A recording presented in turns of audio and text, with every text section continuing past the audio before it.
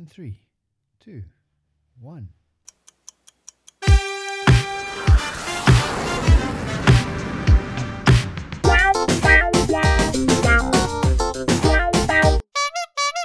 Huh? Hi.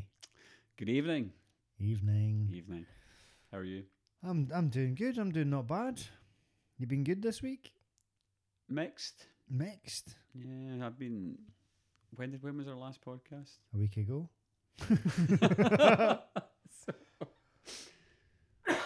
Yeah, I've been all right actually. I've got the cold. Yeah, I've been okay. I think I've ran a few times. I did yoga for the first time. Nice. Mhm. What about people that have never watched or watched? There's nothing to watch here.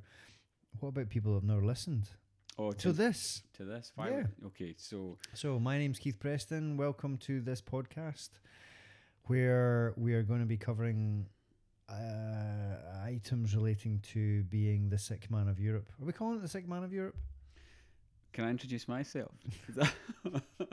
Who are you again? So I'm Neil McGowan. I am the other half of the Sick Men of Europe, although we are now pondering whether we should call it that or not. I think we stick with that for the moment. We'll go with that just now. Um, So welcome to the sick man of Europe. Sick men, sorry. Sick Men. You even screwed that up. It's the cold. It is It's cold messing. in here. No, it's the cold. My cold. All It's right. messing with my head. So anyway, you've had a good week. So Yeah, it's been okay. I wouldn't say it's been great, but I quite enjoyed trying something new. I wasn't very good at it. So remind us what you were trying to do this week. So, well, I was trying to. First of all, what I was trying to do was close my rings, and that's nothing to do with Anything. gastrointestinal disorder. That's about my iPhone and trying to achieve these daily goals, which most people will be very familiar with. And I've been pretty poor at managing to close these consistently.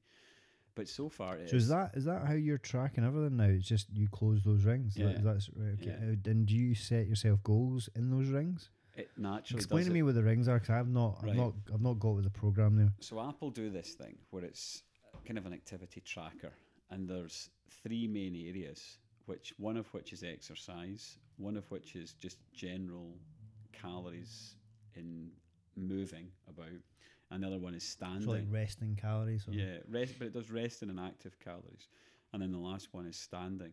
And what it does over the course of the day is encourage you to sort of get up, walk around.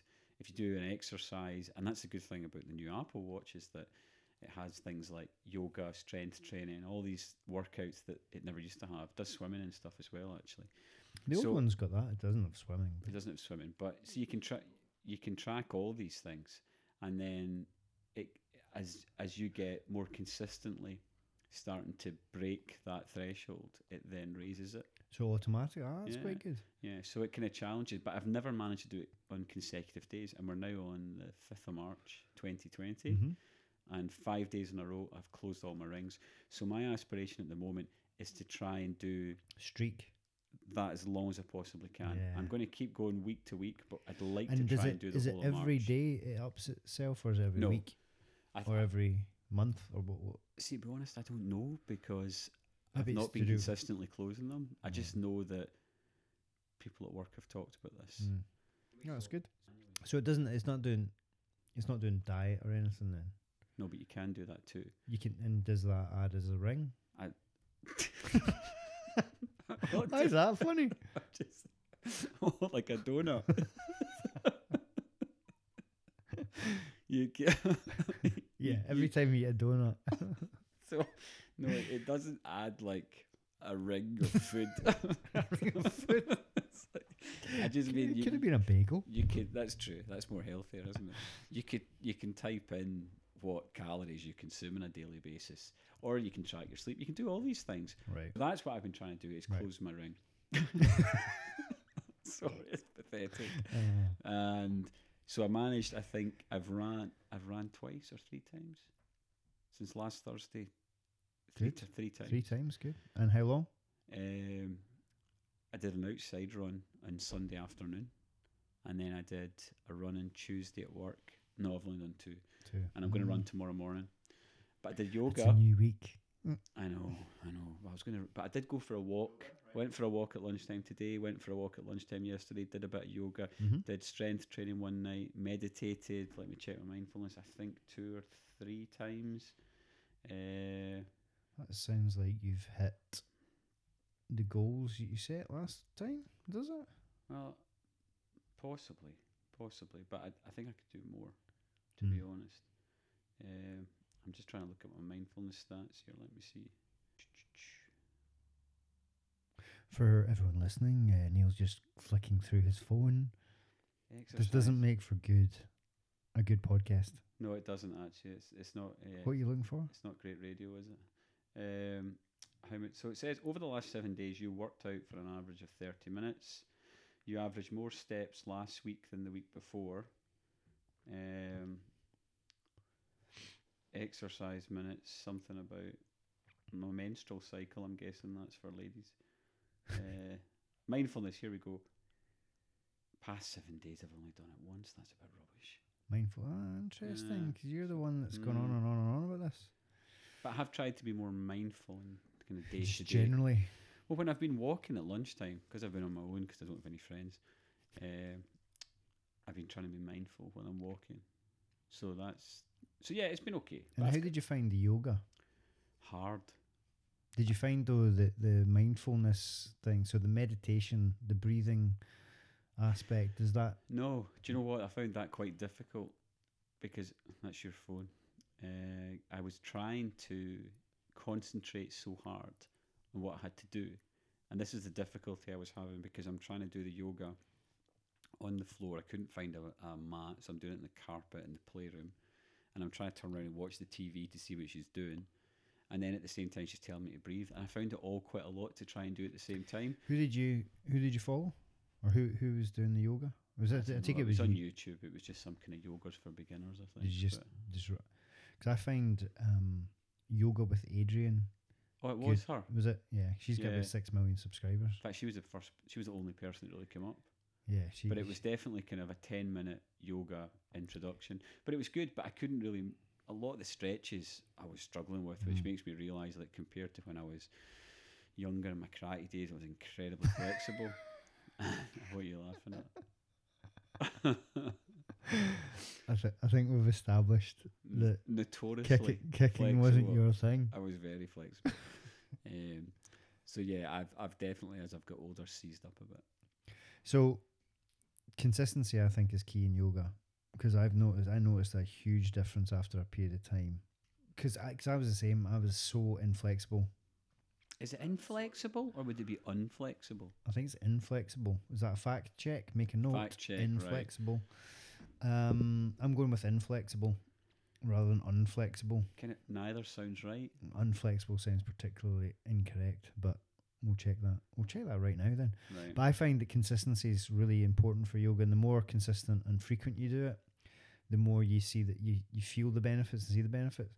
I started, when I started doing the yoga, I found yoga with Adrian. I found that she's really good for beginners. I think she does all ranges, but she's particularly good, I think, for beginners.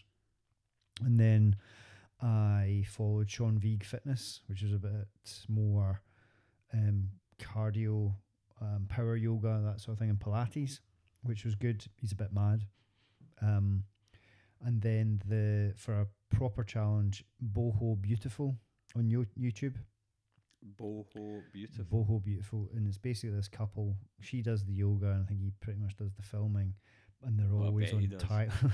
Yeah, they're in Thailand and Far East most of the time, or on a beach or something. She's doing yoga, and it's hardcore. But there's a 14-day yoga challenge I did. I think it was maybe 2018 now. And after doing that, you immediately feel the difference. So do you feel totally different in terms of your flexibility?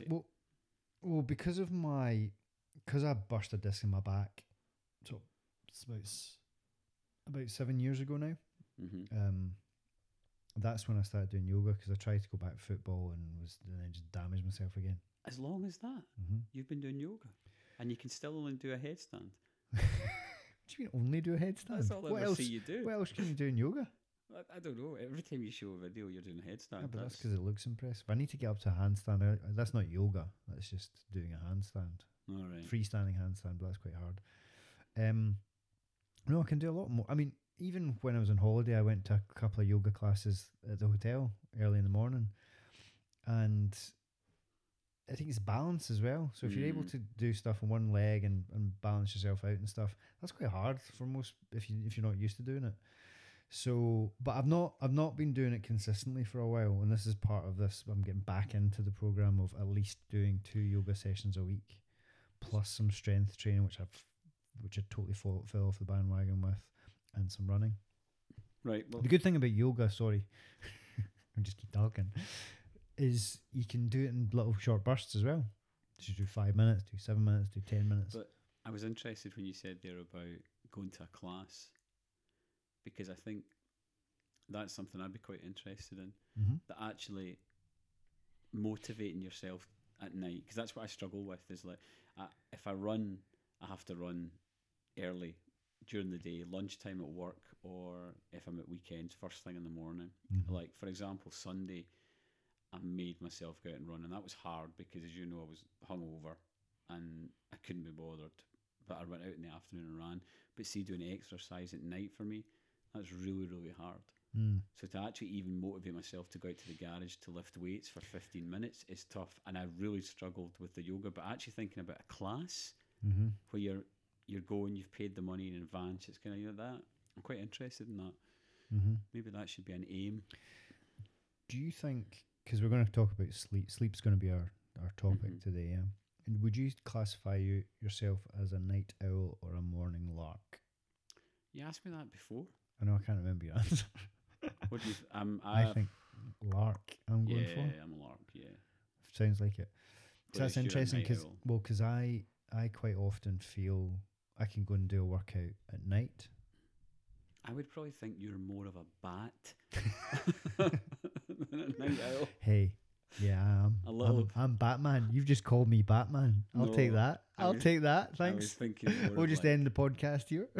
A little hairy. I am Batman. Hairy rodent. You're right. You're right. I am Batman. A hairy rodent with wings. So it sounds like you've done what you intended to do this week, broadly speaking. Maybe could have done a bit more meditation. Yeah, so it's been okay. And so let's move on to what you've achieved this week. Nice. Like the segue. Sorry, so my target was, well, that's right. So I've had a cold this week. Boohoo me, man flu. Oh. And so my intention hasn't quite played out. So just as a reminder, I said I was wanting to exercise 5 times a week or 5 times in the week, do intermittent fasting, get better at eating, and better sleep. I also threw in, I might try a positivity journal, get that out of the way straight off. I didn't do that. How often did you fast? How often? Every single day. Well, that's good. I did fasting. 1 day fasting. That was. As I said, that's just become what I do now, which is great for me. It works, totally works. So I you really didn't fast on Sunday. Really don't fast. Well, that's true. Yeah. Okay. Well. No, you didn't. Well, only the 12 sausages. Okay, yeah, Sunday didn't fast, but other than that, you did every single day. What I didn't do was the 5 times a week exercise. So on Thursday night, after we recorded our last podcast, I went back in and did a strength training routine again. Day 2 essentially of me getting back into strength training. Managed to do a 15% more than the couple of days before, so I was quite happy with that. Yep. Posted it on Instagram. Like it? Yes. I liked it. Yeah. Then pretty much straight away got a cold, and so felt so I was supposed to on Friday morning go run with Cole. He'd negotiated before I felt like I had a cold. He'd negotiated that he'd done a lot of football that week, and could we do the run on Saturday morning? And this is where it's really important. See if you put it off, like you going, I might do it in the afternoon or something. You quite often, I think more often than not, it won't happen. Yeah. So sure enough, Saturday morning didn't happen.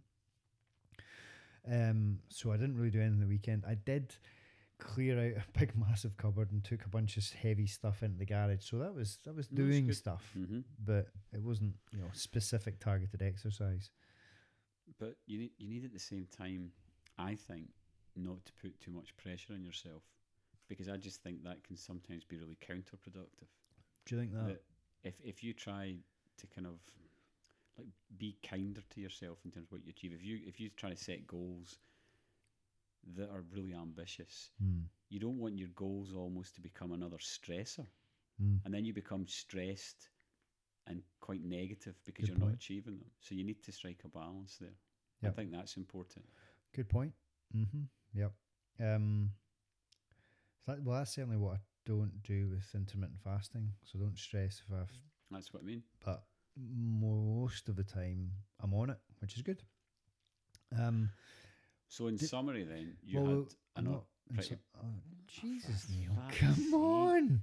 I'm not finished yet. Right, well, that's... You bored? This is boring. No, but we need to... We'll get on to sleep. We'll get on to fact checking in a minute. I've got a test for you too, which will be fun. Great. Because you're going to get it wrong. I guarantee it. I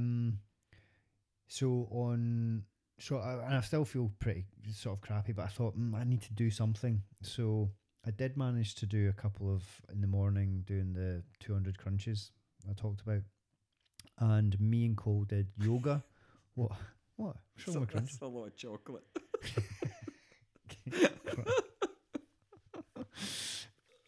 Crunches. All right. Crunchies. Okay. Sorry. Jesus. Me and Cole did yoga.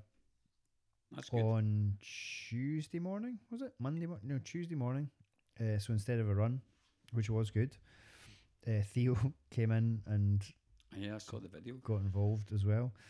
So we managed to do that. Did a HIIT training routine. So every Wednesday I take the boys, the close football team, and I do some strength and fitness training with them. So did that, forced myself to do that. And then what did I do?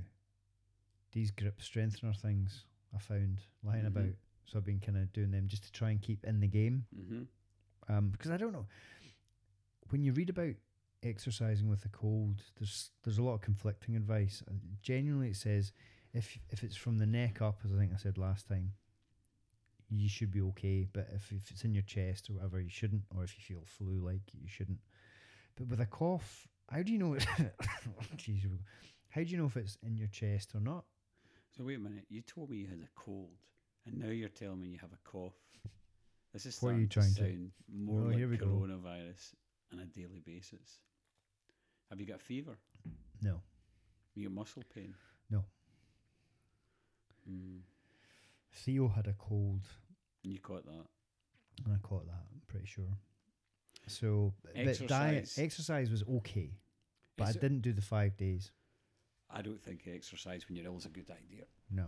Diet hasn't changed at all. It's been poor. So too much sugar still, too much sweets. But I'm not going to wait. Do you not find when you got a cold, you crave carbs, you kind of crave sweet things, you just crave comfort food. That's it. Sleep. Okay. I had a bit better on a couple of days. The cough's interfering with that a little bit, but I managed to get this sleep app that I had before. I've been charging my watch before I go to bed so I can wear it at night, and then that records your sleep. And on the 3 days that I did it, 2 of them were 90% plus restful sleeps, which is good. So it means little movement. And one of them was 7.5 hours. The other one was just under 7 hours. And then the third one was under 5.5 hours. Half an hour of that was restless, so that's not very good. But it's a start. And interestingly, that is the subject that we'll be covering today. But before we do that, we have some facts to check. Fact checker. So for those new listeners to this podcast, all one of you, we have welcome. We've doubled our numbers overnight. We have a tendency to make random facts and we often don't know whether these are accurate or not. Well, we don't make random facts. No, we make statements. We make statements without any prior knowledge as to whether they're factual or not. But we take the time for you, listeners, dear listeners, to actually confirm whether these are true or not via the fantastic, always accurate, peer-reviewed, can't be wrong, Wikipedia in most instances. So let's recap. Okay. So we had 1, 2, 3, 4, 5, 6, 7. A few of them are sleep related, which is good. So the first one is putting a structure to exercise more or less effective? Now, Neil failed spectacularly to find anything on this. I think he just didn't bother. However, it's easy. More.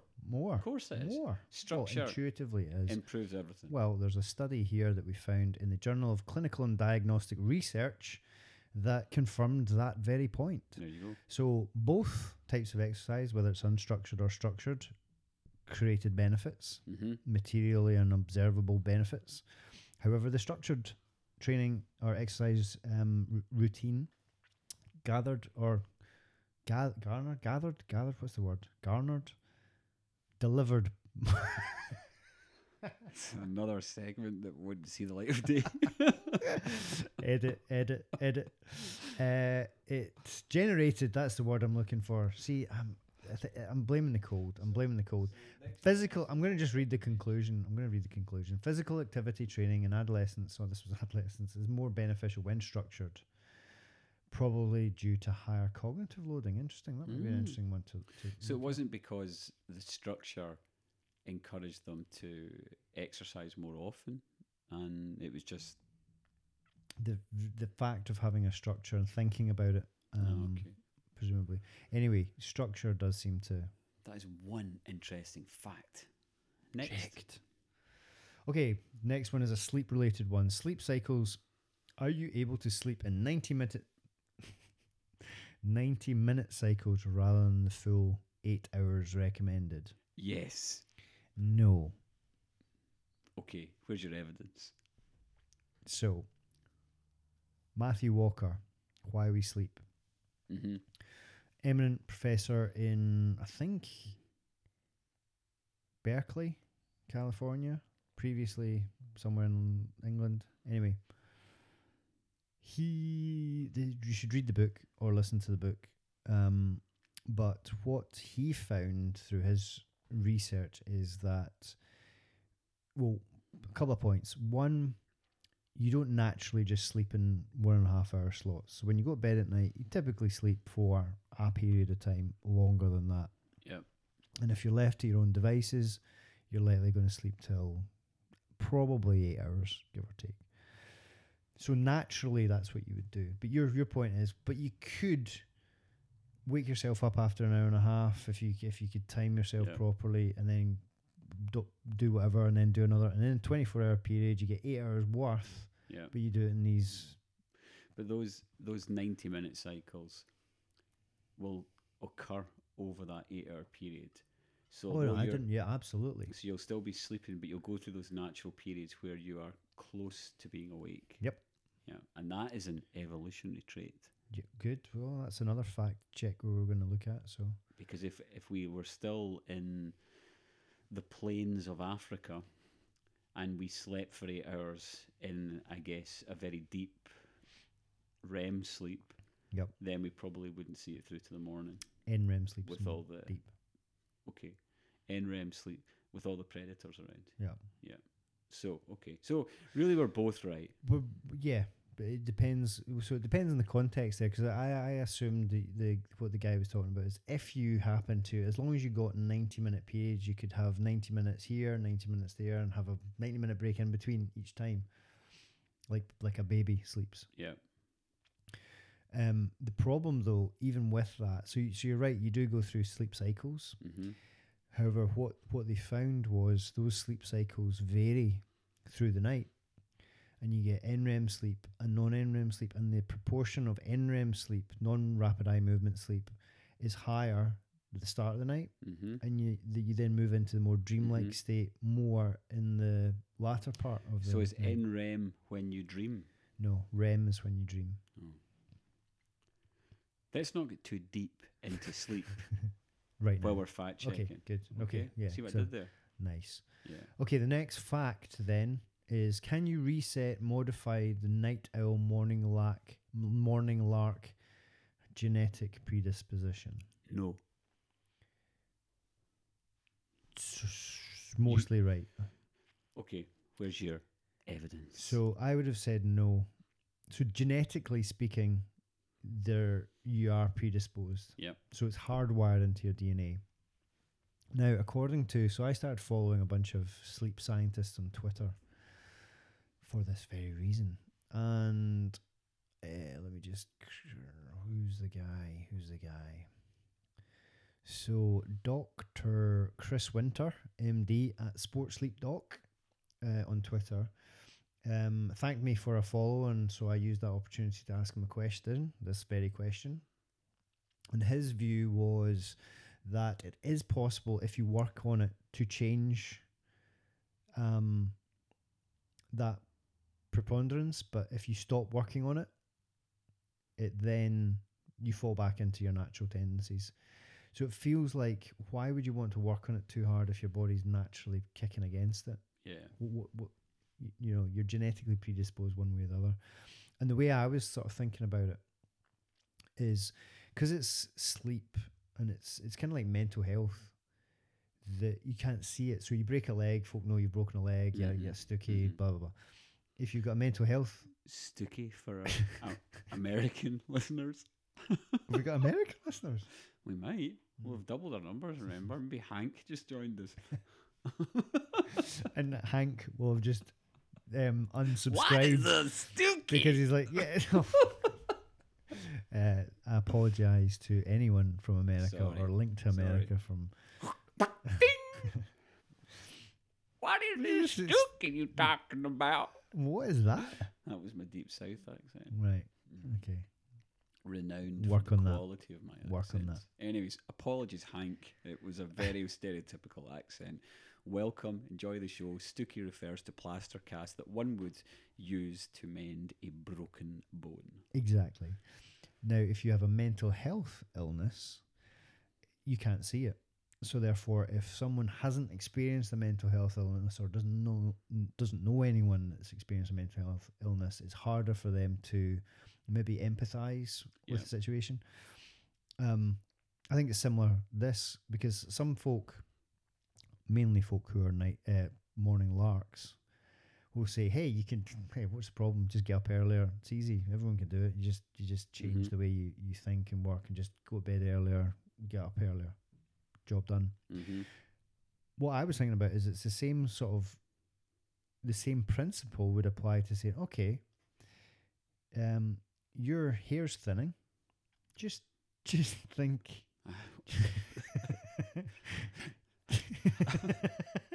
How dare you? You wasn't you. Oh, God, you was just general okay. You. It's an example. As an example. Okay. Just think it thicker. Just think your hair back. What? Just concentrate more. But you wouldn't, would you? It's utterly ridiculous to say that. But I think people think when things are not physical. Yeah, but that's Yeah. It's stigma though. No, there's definitely mind over matter and stuff like that. But there's certain things, and I think this is one of them, where it is far more hardwired than you'd intuitively think. Yeah. Because you just think, well, just get up early.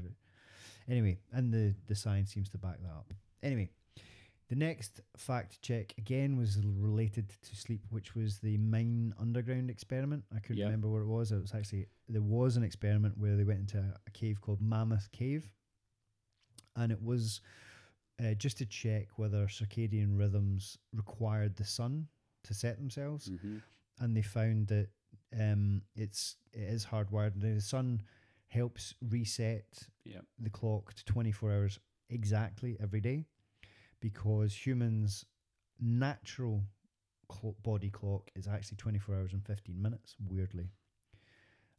But the sunlight and darkness, that helps reset it every day. So they got out by 15 minutes. I think I said 30 minutes. And I do think the sunlight is a trigger for production of certain hormones. Right. It's like stress hormones. Why stress hormones? Because that's the kind of things to wake you up, like cortisol. So is that a waking up thing? Yeah, cortisol's like. Because I thought cortisol's just but you want to be on edge just to wake up. No, but again, fact check. We need to look into this a bit more next week. So fact check: does the sun cause a cortisol spike? Does the sun cause a cortisol spike? Fact check. Okay, just while you're what recording was the that. first fact? I haven't written that down. Jeez. Sun and cortisol, right? Okay, the next one was: are humans omnivorous?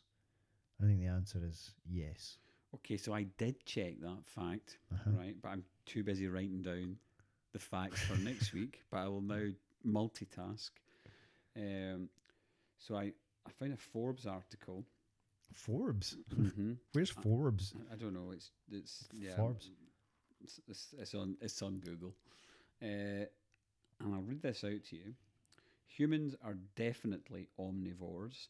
The best evidence is our teeth. We have biting, tearing, ripping incisors and canines like carnivores, and chewing molars like herbivores.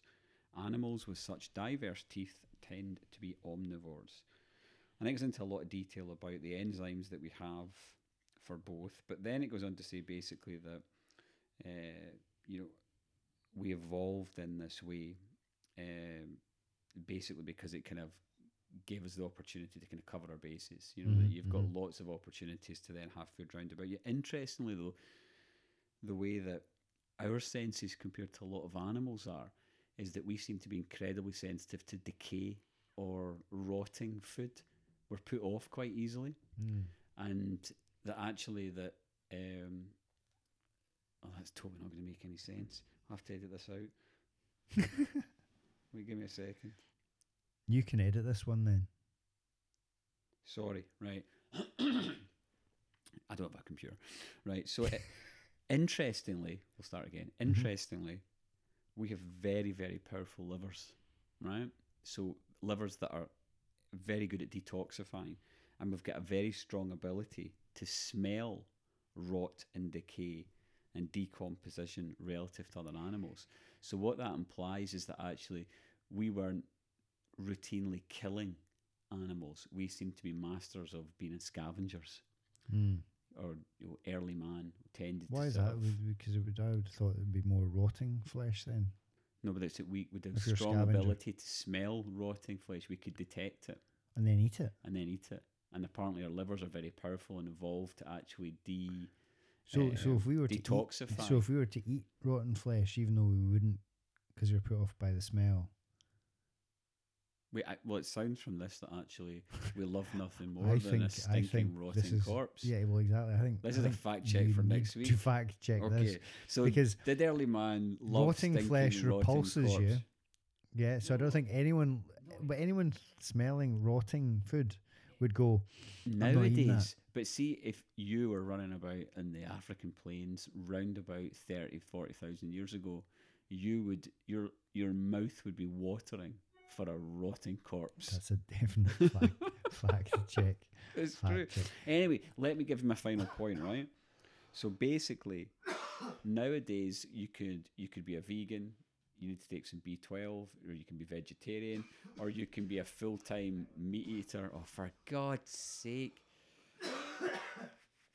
Excuse me. You've just followed all the things you shouldn't do for coronavirus.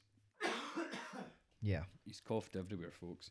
So a meat-only diet's also possible, but you need to actually mix it up with eating organs and stuff like that, because there's certain vitamins and organs and stuff, So basically, we were omnivores to cover our bases, right? Yeah. But nowadays we can survive as either or.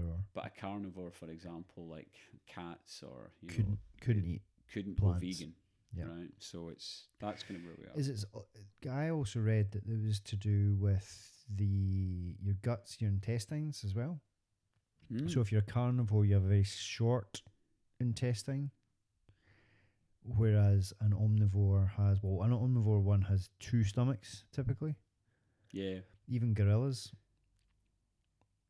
who exclusively eat plants but are primates. Well, that goes back to the enzymes you have. Yeah.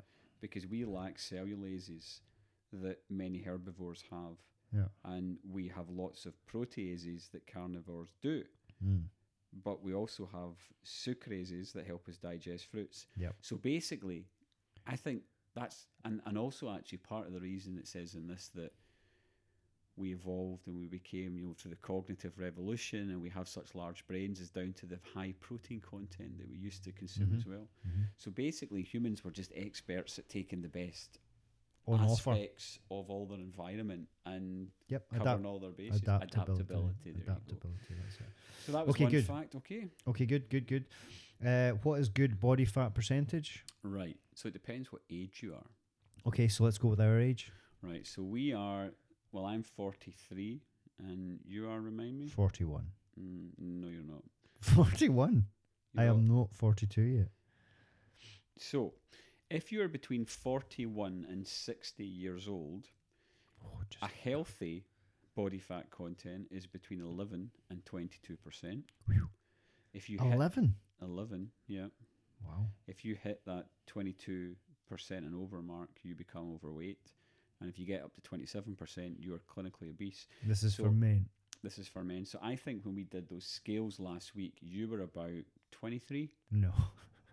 22? 20. Were you? 20. All right, okay. Well, I was 19, so I was 1% difference. Very healthy, whereas you were clinically almost obese. So we're in the good zone. We're top end though. We're kind of top end. Yeah. Well, I don't think I would to be 11%. I'm 2%. You're 3% outside of the slightly overweight zone. Okay, good. And what is good grip strength? So I just had a quick check on that, and I think you've got the grip strength of a 74-year-old man. Well, I probably do because I've got rubbish hands. Fact, 75 plus.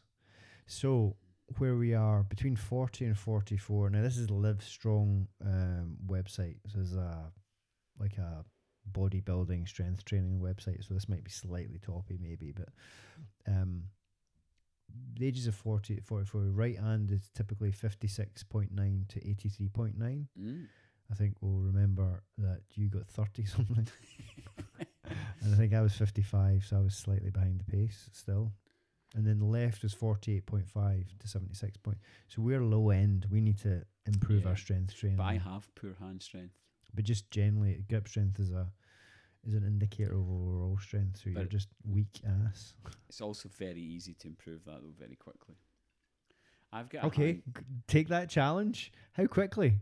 Well, I'm not going to do it now. We are going to do it now. 1 week later, let's see if there's any difference. I think that's a good segue. Okay, go and open the the last box. fact check was, is night owls and larks an evolutionary trait?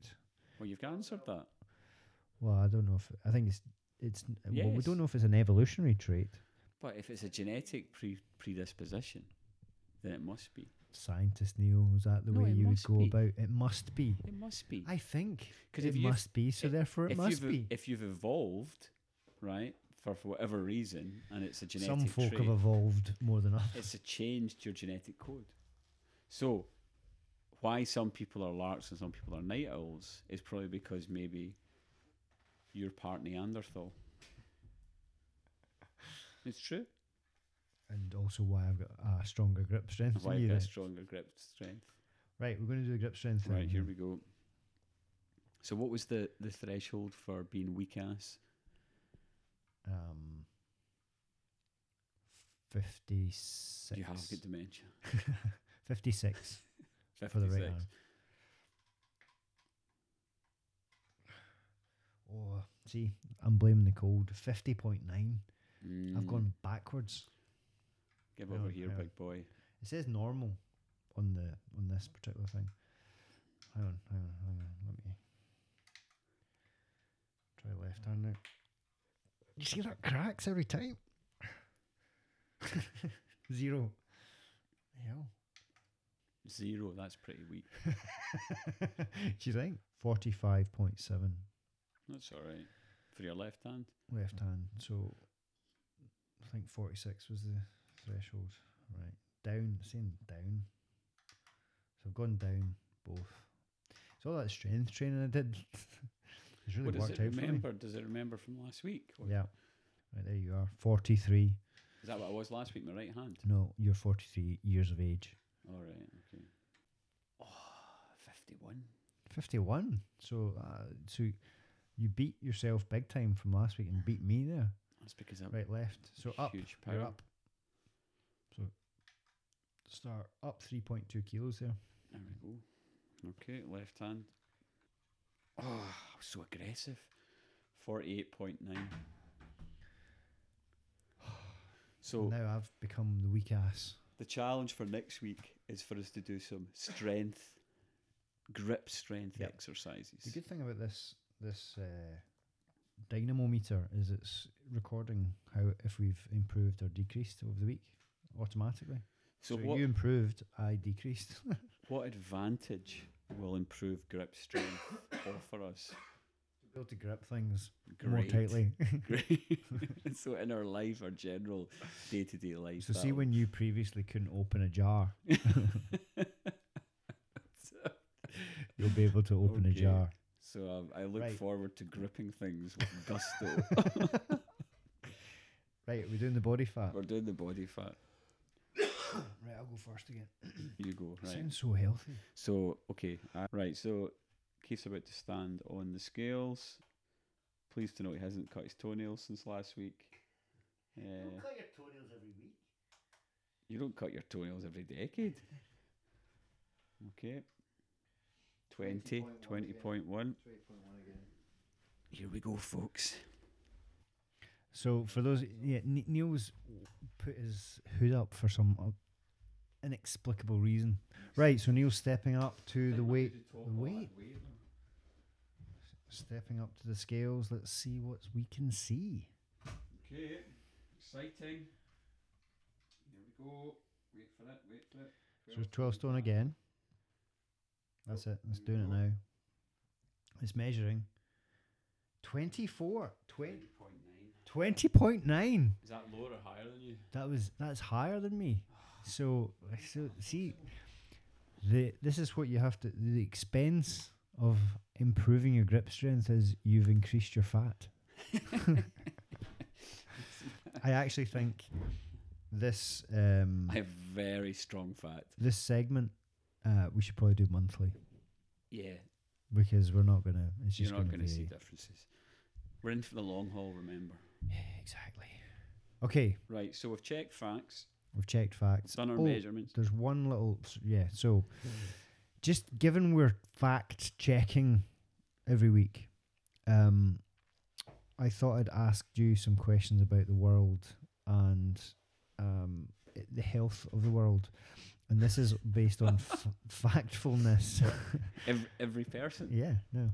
So this is based on a book called Factfulness by Hans Rosling and Ola Rosling and Anna Rosling. So there's 13 questions. Don't worry too much because most people do get these wrong. Great. But let's see how you do. I'm not most people. Okay, question number 1. Shoot. In all low-income countries across the world today, how many girls finish primary school? Is it A, 20%, B, 40%, or C, 60%? In low-income countries? In all low-income countries across the world today, how many girls finish primary school? 20%, 40%, or 60%? 40%. 40%. And the answer is C, 60%. Wow. Boys are probably 40% then. Nope. Boys are higher as well. So where does question 2. Where does the majority of the world population live? In A, low-income countries, B, middle-income countries, or C, high-income countries? Low-income countries. And the answer is B, middle-income countries. I'm doing well. 2 for 2.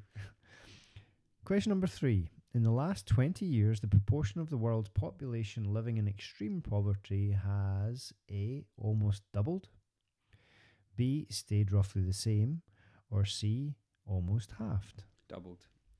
Almost doubled? And the answer is C, almost halved. So the world's fine, what are we bothered about? Exactly, this is the point. But rich-ass bastards. Question number 4. What is the life expectancy of the whole world today? Is it A, 50 years, B, 60 years, or C, 70 years? So what, the mean life expectancy? Yeah, sorry. 50, 60 or 70? 50 years, 60 years, or 70 years across the whole entire world. 70? 70. And the answer is C, 70. Hey! 1 out of 4.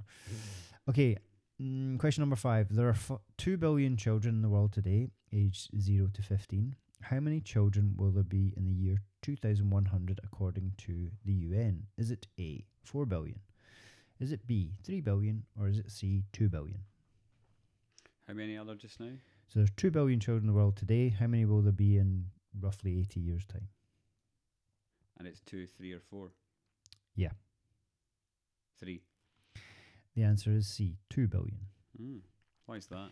Because we're pretty much at peak child now. And so as children grow, less children per family. Very true. Yep. More old codgers. Yep. The UN predicts that by oh yeah. You have to keep that in. Next week we'll get a guess from the UN. So we both live in the UC, and one day we hope to travel. We hope to get some listeners from the UZA. Right. Okay. The UN predicts that by 20,000... You're on fire today. The UN predicts that by 2100, the increase in the world population will increase by 4 billion. What is the reason? A, more children. B, more adults between 15 and 74. Or C, more old people aged 75 and older. The latter. The last one? Yeah. The answer is B. More adults between 15 and 74, yeah. Well, the UN is fucking wrong. The UN. Question 7. How many deaths by natural disasters, and hopefully you're playing along at home, how many deaths by natural disasters change over well, start that one again. How many deaths by natural disasters have changed over the last 100 years? Have they more than doubled? B, remained about the same? Or C, decreased to less than half? Decreased. Correct. The death by natural disasters decreased by less than half. Question number 8. There are roughly 7 billion people in the world. Mm-hmm. Which option shows most accurately where they all live? A, 1 billion in Europe, 4 billion in Asia, 1 billion in Africa, and 1 billion in America. B, 1 billion in Europe, 3 billion in Asia, 2 billion in Africa, and 1 billion in America. Or C, 1 billion in Europe, 3 billion in Asia, 1 billion in Africa, and 2 billion in America. The last one. The answer is A. 1 billion in Europe, 4 billion in Asia, 1 billion in Africa, and 1 billion in America. Most folk live in Asia. Half of the world population. More than half. Question number 9. How many of the world's 1 billion 1-year-olds have been vaccinated for some disease? Is it A, 20%, B, 50%, or C, 80%? Vaccinated for some type of disease. So could have received just like one. Yeah. Some form of vaccination. The margin between 50 and 80% is quite large. 80% feels too high given the amount of kids that live in poverty. 50 seems too low. I'm going to go 80. 80. The answer is C, 80%. Question number 10. Worldwide, 30-year-old men have spent 10 years in school on average. How many years have women that are aged 30 spent in school? 9 years, 6 years, or 3 years? 6 years. The answer is A, 9 years. There's not been a single B that's been correct yet. This is a fix. Question number 11. You just gone B, B, B. Yeah. If you'd done that, actually, you'd get more wrong. Right, actually, I think so far. I think you've got 2 out of 10. So, so in 1996, tigers, giant pandas, and black rhinos were all listed as endangered. How many of these 3 species are more critically endangered today? A, 2 of them, B, 1 of them, or C, none of them? Are more critically endangered? Yeah, tigers, giant pandas, and black rhinos. All of them. Wasn't an answer. 2 of them, 1 of them, or none of them? 2 of them. 2 of them. The answer is C, none of them. Question number 12. How many people in the world have some access to electricity? A, 20%, B, 50%, or C, 80%? 80. Correct, C, 80%. And then lastly, global climate experts estimate that over the next 100 years, the average temperature will A, get warmer, B, remain roughly the same, or C, get colder. Next 100 years, get warmer. Get warmer, correct. Okay, so you got 4 out of 13. That's all right. So you got you got roughly what a chimp would get by guessing. So that's approximately 33%, I think, give or take. It might it might be slightly less than that. Quite insulting. 4 over 20. Yeah, no, it is less than that. Because but the interesting thing is most people get it spectacularly wrong, these questions. So it shows you how uneducated in actual facts across the world and are people they are. Actually genuine unstatistics? Yep, they're all taken from the World Economic. So who is it? WHO. WHO. Or as you would whatever, say, just whatever. Who? But check out Factfulness, good book, or even just watch one of Hans Rosling's TED Talks. Because basically the world is getting better. The trouble is we're just force-fed the bad side of the world. Because that's news. Yeah, but the world is getting better relative to what it was before. Oh, totally. But is that not good? It is, in terms of humanity, our life expectancy, the way we manage disease and all the rest of it, but we're still utterly screwing our home up. Yeah, but that's the last question there.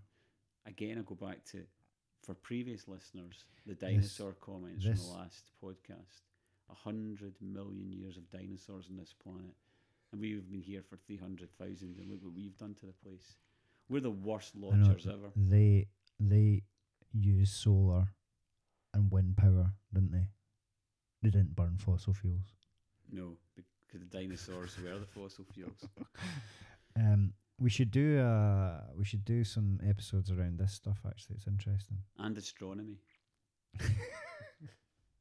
Definitely. A slight segue. But it's interesting stuff. This is the type of stuff that people want to hear. But the interesting point about this is there's a lot of ignorance around actual reality. Yeah. So basically you're saying is it's not as bad as everyone thinks. It's not as bad as everyone thinks. Anyway, that was just a little lesson in factfulness, that facts, people can think things are one way, but actually they are not. So, sleep. Sleep. Yes, let's go on to sleep. This is the main...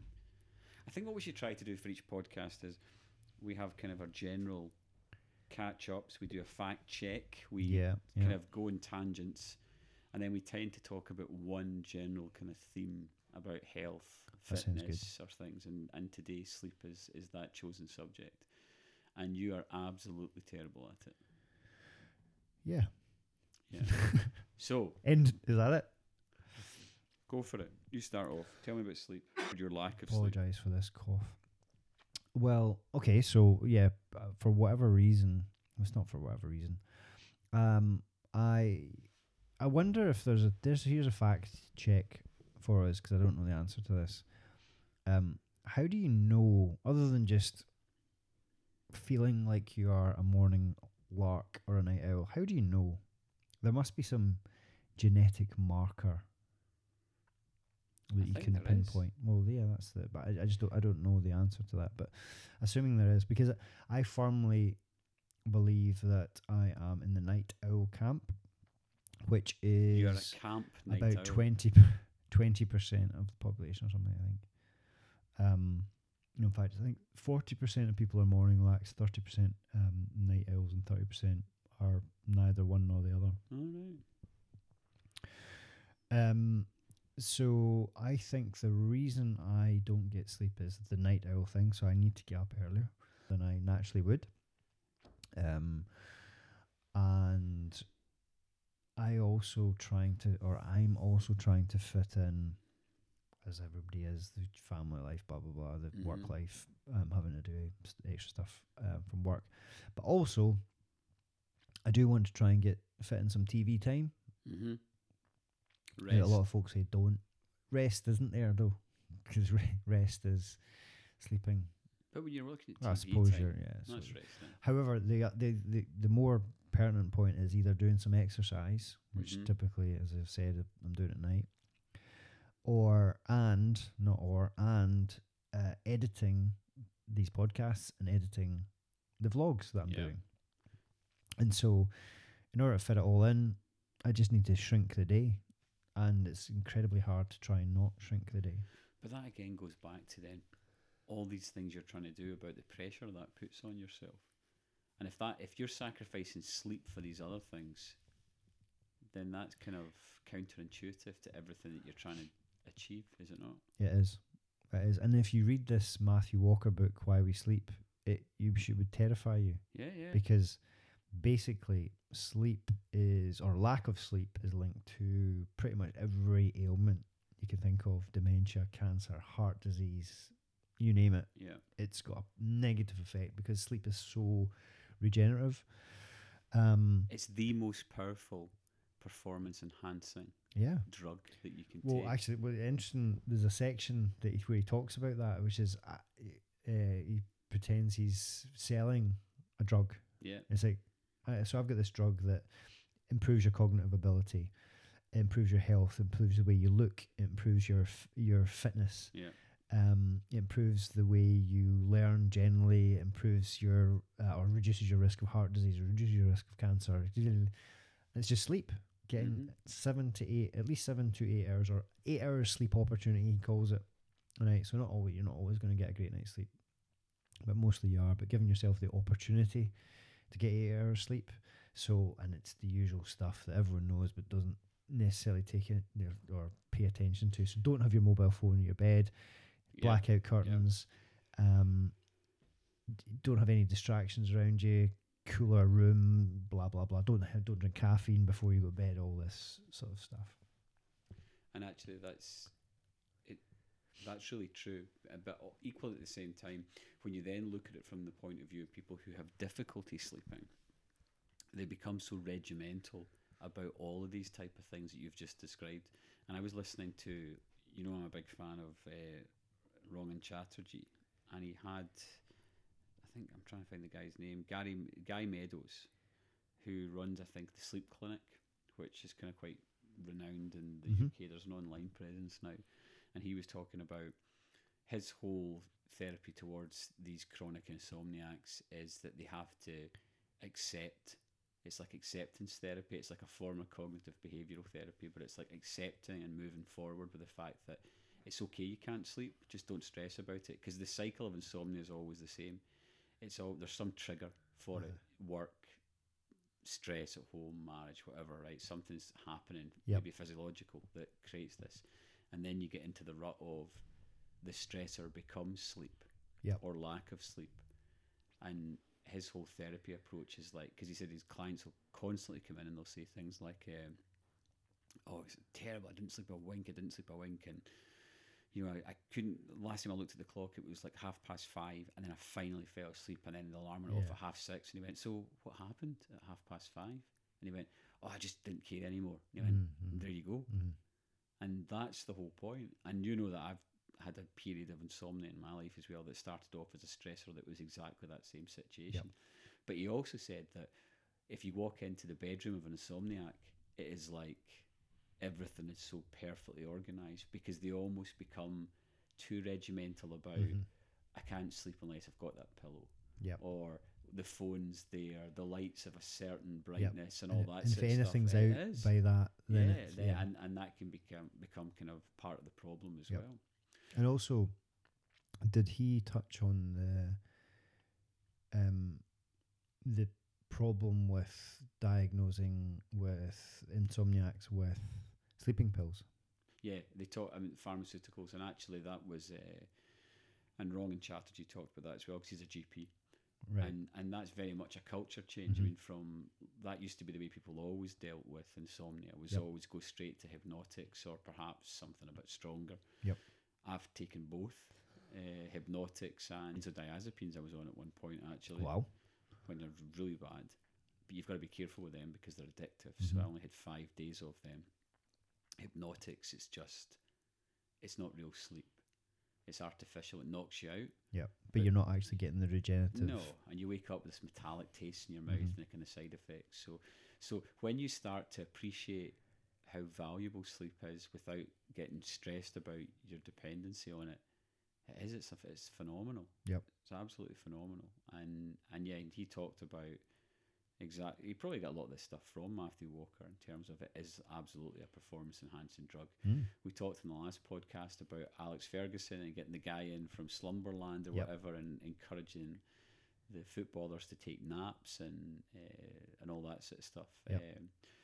And one of the other things I forgot to mention last time was that he also worked for Team Sky for a period of time with Dave Brailsford when they were doing, and his job was actually to travel with them and go into the hotels in advance of, because you think about cyclists that are on the road, like they're constantly sleeping in hotels, different beds every night, different environments, and it is scientifically proven, this is a fact check for next week, that if you go and stay in a place that's unfamiliar to you, so for example, you go and stay in a hotel with work, that you'll have a pretty shitty night's sleep.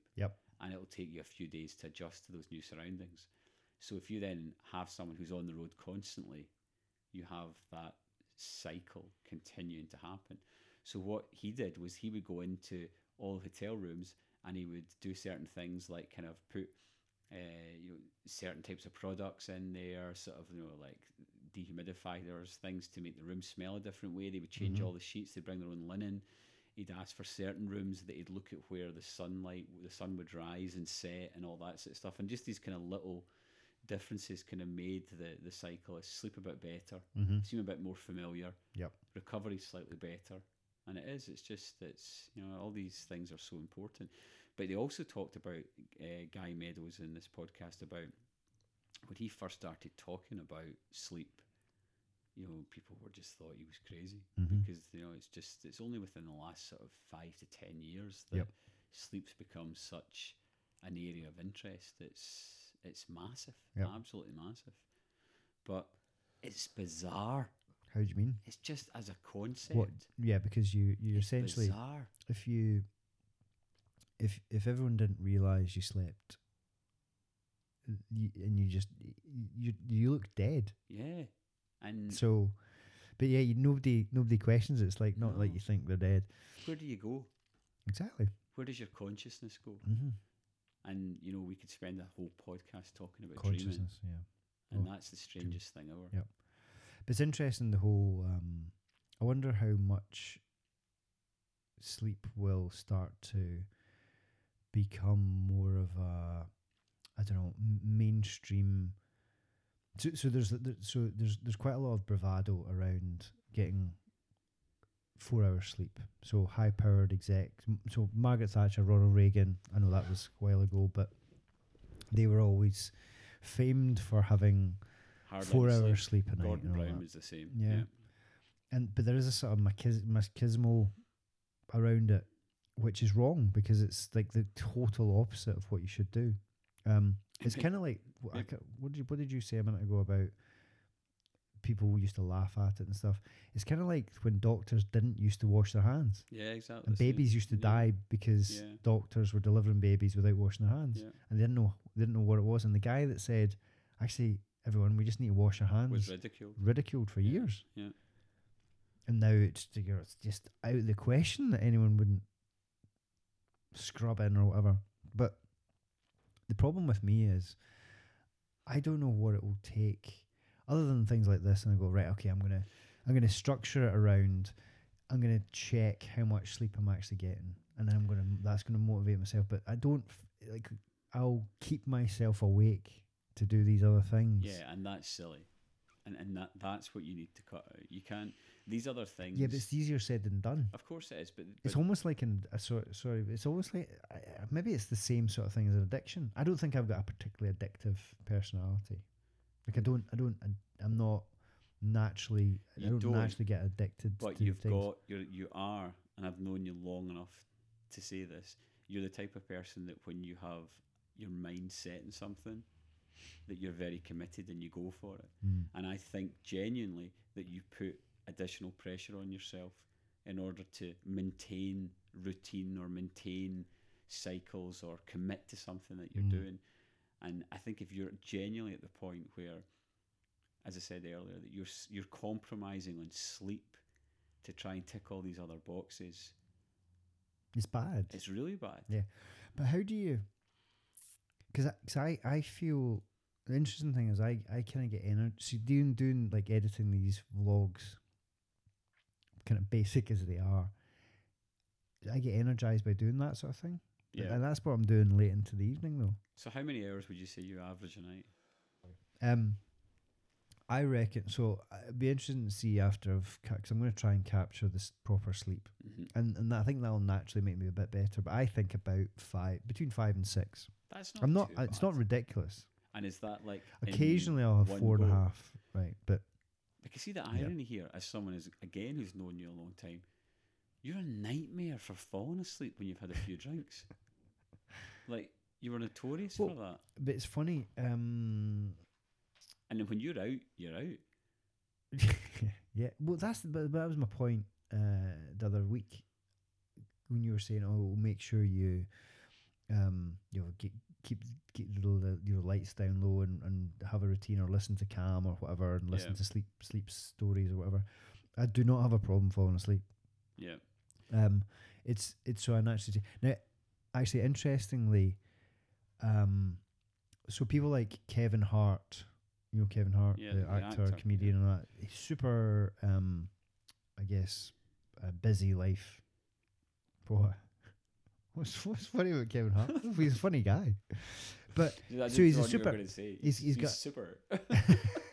He's super. Kevin, or super to meet you. Do you watch Casey Neistat on YouTube? No, I've heard the name. Right, so he's got about 10 million subscribers, so super popular. He's had a show on HBO, he directs movies and stuff. He did the Nike Fitband advert way back in the day sort of thing.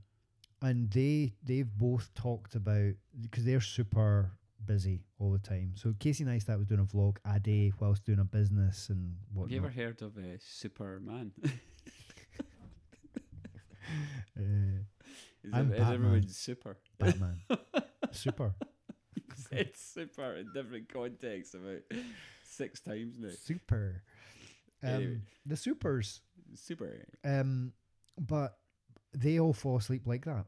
So if they have any downtime, so if they're in a taxi or in a plane or something, immediately out for the count.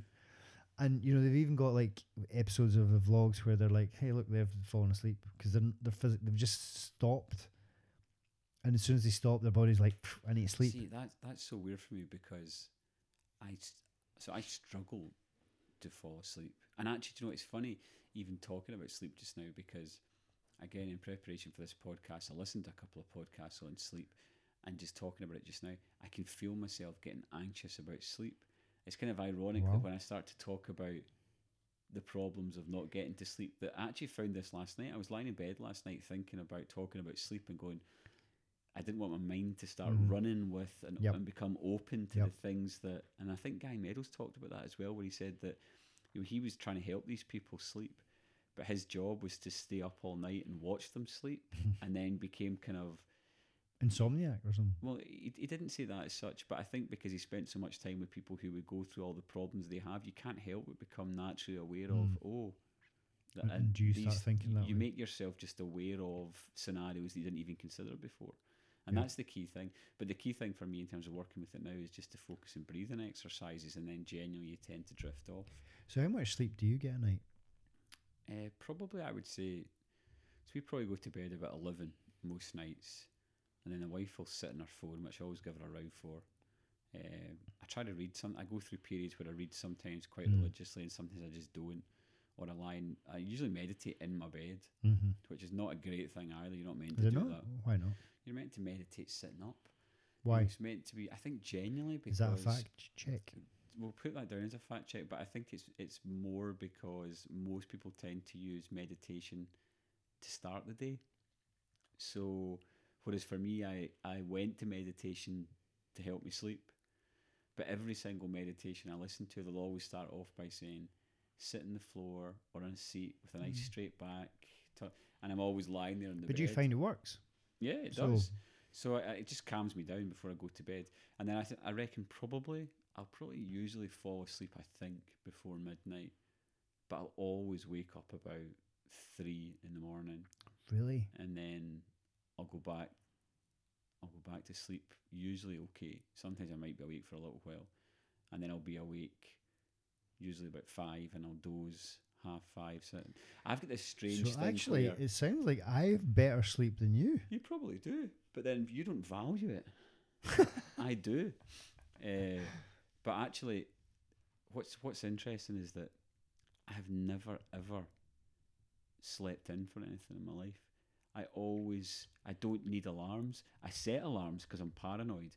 But see if I'm getting up for an early flight or that sort of stuff, you can guarantee. Is that your brain? Because I'll always wake up. You're relatively paranoid. Yeah, well, probably it is that. But I always wake up like a minute or 2 minutes before my alarm goes off. Are you always early for things? Yeah, usually. Yeah. I'm never early for things. I know. So, do you think those two things are connected? That's where I was going with that. Yeah. But maybe you'd be early for like an event really late at night.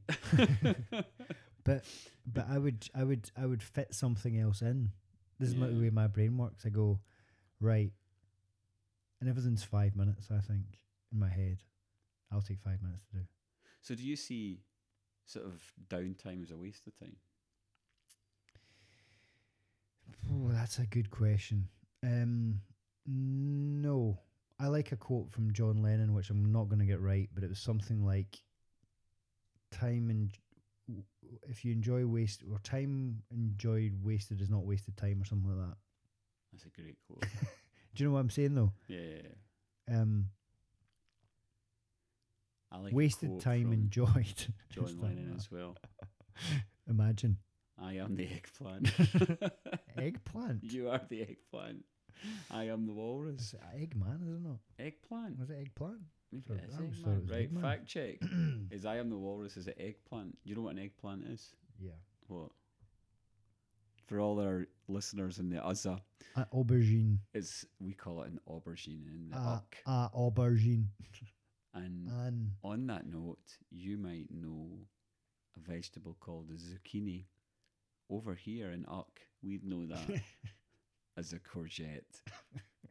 Next week, we will cover other subtle differences between British English and American English. Oh, you know all about that. Neil goes to America and comes back hanging a left and walking on the sidewalk for like months. I'm known as the chameleon. I blend in. Okay, so sleep. Sleep. I was just going to run through a couple of kind of key points just to discuss a little bit about. So, very, very first point is every single member of the animal family, insects, whatever, sleep to some sort of degree. None have been discovered so far that do not sleep. So it's universal. Mm-hmm. So as an evolutionary point, sleep is the critical. Are you going to question that? No, I'm not going to question that. I'm just wondering now if every single member of the animal kingdom was asked that question. Because they haven't even discovered all the species in the world. Discovered ones then, you nugget. But then if you haven't discovered it, how do you know it exists? You don't. How aliens don't sleep. How do you define they exist, sleep? I'm sure. How do you define sleep? That's what you're looking at. You're looking up at the moon going, I'm going to see an alien. Not at the moon, you wouldn't. But how would you define sleep? The way you answered that suggests you are hoping to see an alien in your telescope at some point. Say that again. Say that again.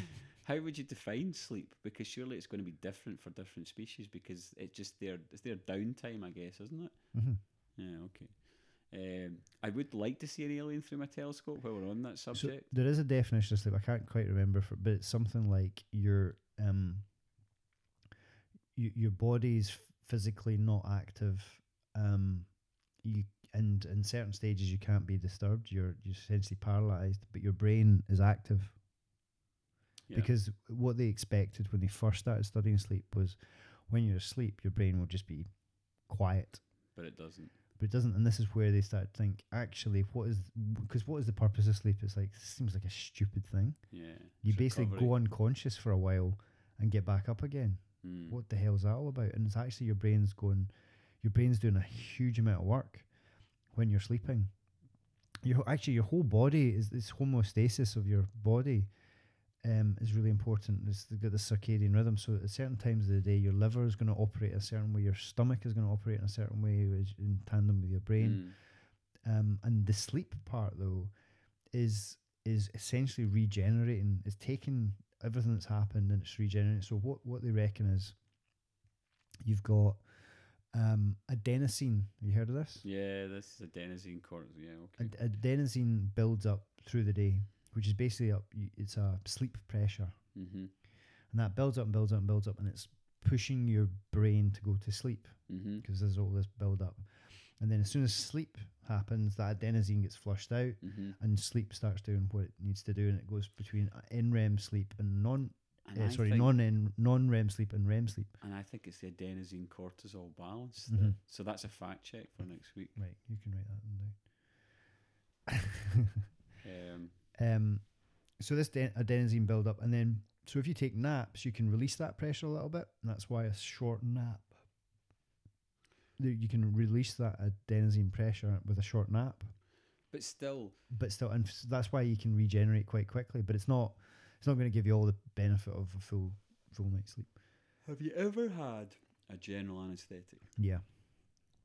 So to me, very that's different. Interesting. It's very different because when you sleep, you're conscious of the fact that time has passed. Yep. You know, that you're aware Yep. that it's been for a certain period of time. If you have a general sometimes it's a bit out. Yeah, like but you're aware there's been a change in your environment. Absolutely. Right? So, but if you have a general anaesthetic, you naturally do that thing where the anaesthetist will turn around and say count down, and then you go 3, 2, 1, and then you're awake, and it's like no time has passed, and that's because your brain's almost getting switched off. Yeah. And I just find that fascinating, and I think probably that's maybe the closest that you must be to being dead. So I think what would be interesting is to then, for a fact check for next week, would be to look into what actually happens when you have a general anaesthetic. I remember doing this in university. It's a mixture of different things, one of which is a muscle relaxant, one of which is a sedative. I just can't. Is it true that they don't really know how it works, though? Yeah, I think that is an element of truth in that. Yeah, it's like most medicine. They try things out, and you know, then after they see an effect, they then try to work out how it is functioning. Yeah, because they know it does work, but it's just how. But it's fascinating. So I think if the whole premise of this podcast is about us in our age and trying to prolong our life and be fitter and be healthier and look better, and if sleep is, of all the pillars of health, the most important one to let us achieve that, you need to sort yourself out. Well, so do you. Yeah, I know. I know. So here's we were all thinking I was a rubbish sleeper, but yours is I'm not more. A great sleeper. But interestingly, yours seems to be more a psychological thing, in that linked to slight insomnia. Yeah, I think I get stressed easier than you. Whereas I try and keep myself awake. Yeah, and I think that because I get into that rut of insomnia before, I'm just always conscious of it. But yeah, I was never a great sleeper even before that. Whereas the wife, you know, when she's out, she's out. And it's interesting. You sound like Arthur Daly in Minder. I loved Minder. Because the kids... was it Her Indoors? Her Indoors. The kids have even like zoned into this, because in every other part of our normal day, it's always Mum, Mum, Mum. Do you want Dad to read you a story? No, Mum. Do you want Dad? No, Mum, Mum. See, in the middle of the night, any of them, even the wee one, cry automatically. Dad, they'll call for me because they know that I'll hear and I'll get up. Yeah. Whereas is it because they'll hear? Because I'm exactly the same. And the boys will always come through. If they come through at night and they're a bad dream or whatever, they'll always come through at my side. Yeah, because you've got Rip Van Winkle next to you, and that's but, it. Or the dragon will be awoke. And they're scared. That's true. It is.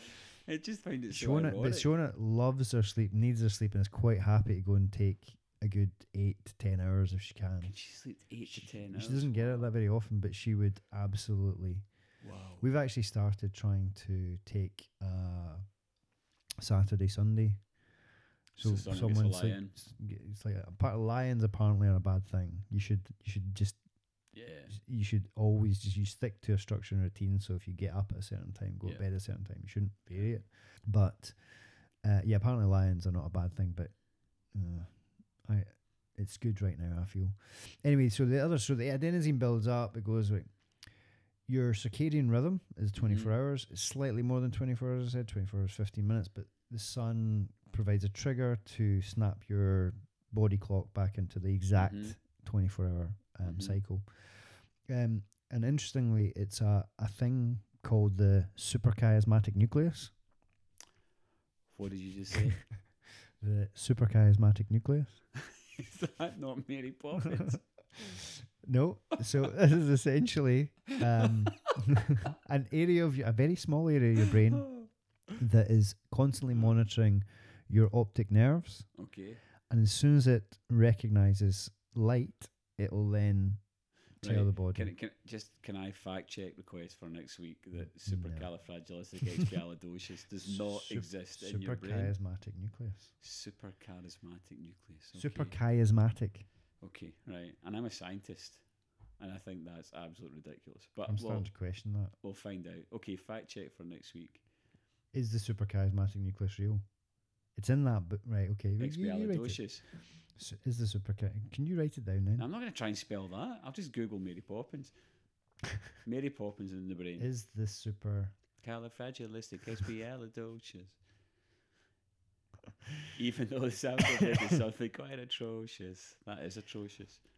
Right, okay. So that happens. And then you have, like you said, 90-minute sleep cycles. But crucially, it differs between REM and NREM through the night. So NREM occurs earlier in the sleep phase, where, REM sleep is concentrated later, and NREM sleep is slow.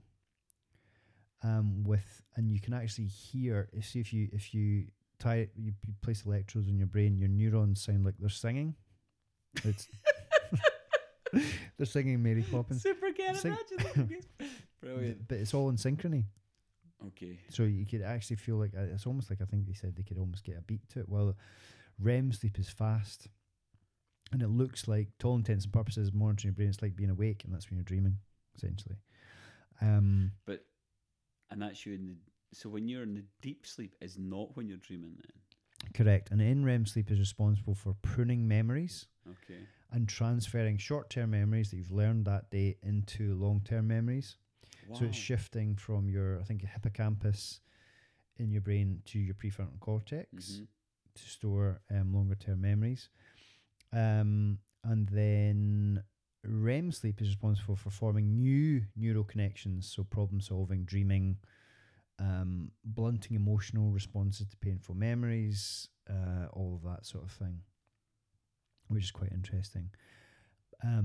Both are generally necessary. So interestingly, they did experiments where they deprived people of sleep, and then they tracked the brain to see what do you get most of, what does your brain try and recover.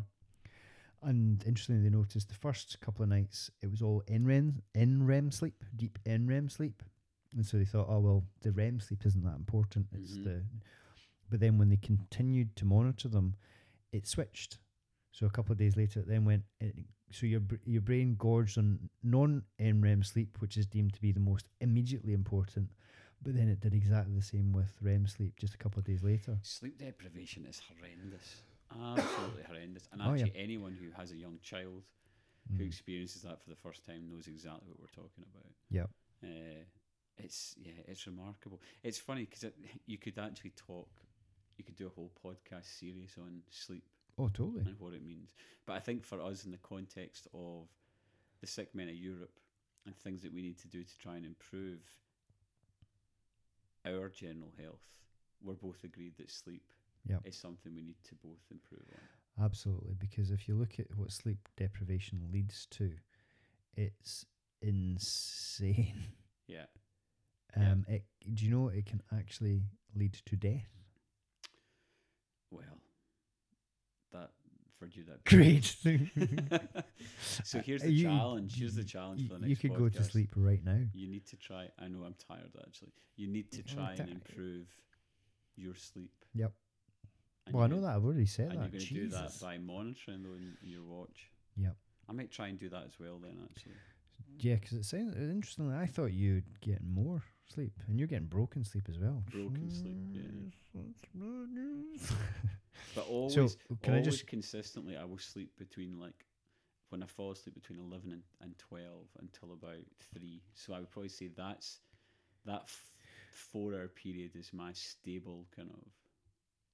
So what is there? I wonder if there's because I couldn't find anything that explained that. That's an interesting thing.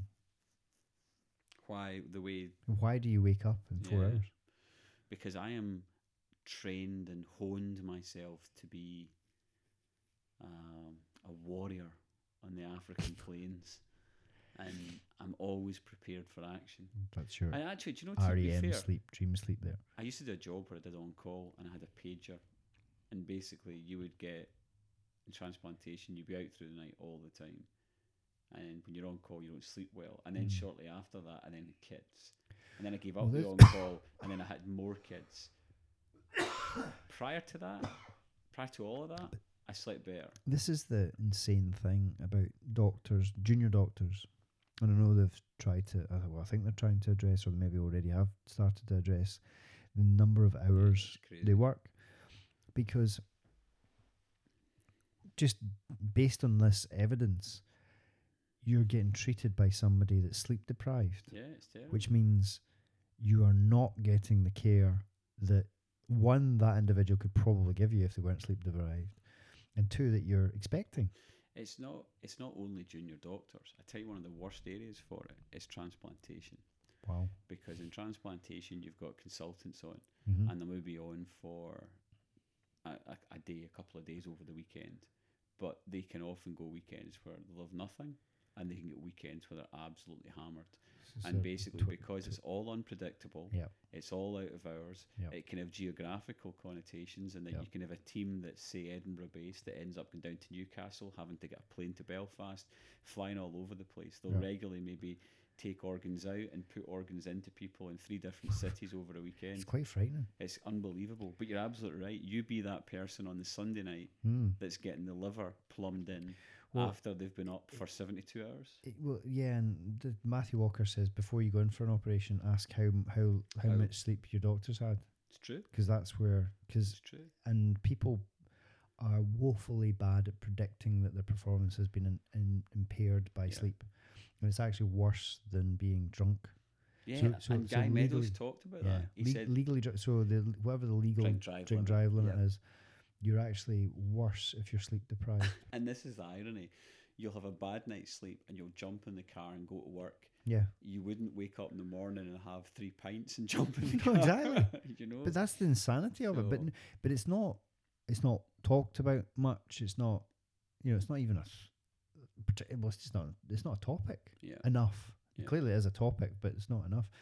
Interestingly, right, just to kind of end in a because I'm going to fall asleep at the wheel by the time I get home. Well, interesting. So we'll need to end in a bit of a high, but I'll go through the bad stuff. So one, the Guinness Book of Records do not allow anyone to try and break lack of sleep records, and that I think they previously did, but it's dangerous because it's dangerous. Daylight saving time, the springtime, the clocks change and whatnot. Day after that happens, there's a 24% increase in heart attacks. Yeah, I heard that too. Because that 1 hour shift screws people up so much that's the kind of consequence. Yeah. Sorry, you were going to say? No, I just heard that. That's, I think, probably the podcast I was listening to. You'd read maybe Matthew Walker's book as well, so a lot of these stats are similar. Well, this Matthew Walker book, I think, is just synthesizing all the latest research, one that his team do, and then all other teams. And I think the opposite is true, is it not? That when they then go back the way, and people get the good one that everyone prefers, spring back, fall forward, yeah. Spring forward, fall back. Yeah. So the one that everyone prefers, and you get more sleep. There's a drop in the rate of these kind of cardiac events. Yep. So it is. Sleep is essential, folks. Sleep is essential. Sleep deprivation shows consistently bad outcomes. Nothing is reported to be beneficial from sleep deprivation. So people think you're going to gain time, i.e. me, by sleeping less. But that comes with it lower productivity and lower creativity. So you're kind of, and less years in your life, presumably, because what it says is sleep deprivation is associated with more severe disease, higher mortality, risk of cancer, heart disease, weight gain, rate of infection, Alzheimer's, irritability, inflammation. It lowers performance, lower productivity, social fluidity, rational decision making, memory recall, emotional control, testosterone levels, immune system function, response to the flu vaccine. As I said, coughing, and in extreme cases can actually cause death. So there is actually a very, very rare condition where you are unable to sleep, just you cannot sleep, and essentially you descend into madness and eventually death. But it takes a long, long time. So on that note, because I think I'm on the verge of madness and almost death, I think we can conclude. And now you're going to drive home. That's bad, isn't it? I know. Maybe you should keep on the couch. So I think, because I'm going to be popular if I do that. So I think we can absolutely conclude from this podcast that one of our pillars of health, one of our main ways, one of the things that we should focus on to try and improve our general well-being is to work on our sleep. Yeah, absolutely. I think sleep is probably slightly weirdly the most important, but the most likely to. It's like the opposite way around. You think fitness is the most important, then diet, then sleep, intuitively. But it's actually sleep, then diet, then physical exercise. And on that note, next time we talk about diet. Diet. Number 2. Sounds good. So I think we'll wrap things up. Yep. And because we're very sleepy after talking about sleep. I hope you've enjoyed the podcast tonight, folks, and I will jump in the car and try to stay awake as I drive home. Make sure you text. I'll let anyone know if I see aliens on the moon through my telescope during the week. Good. Okay. See you later. See you later, folks. Bye.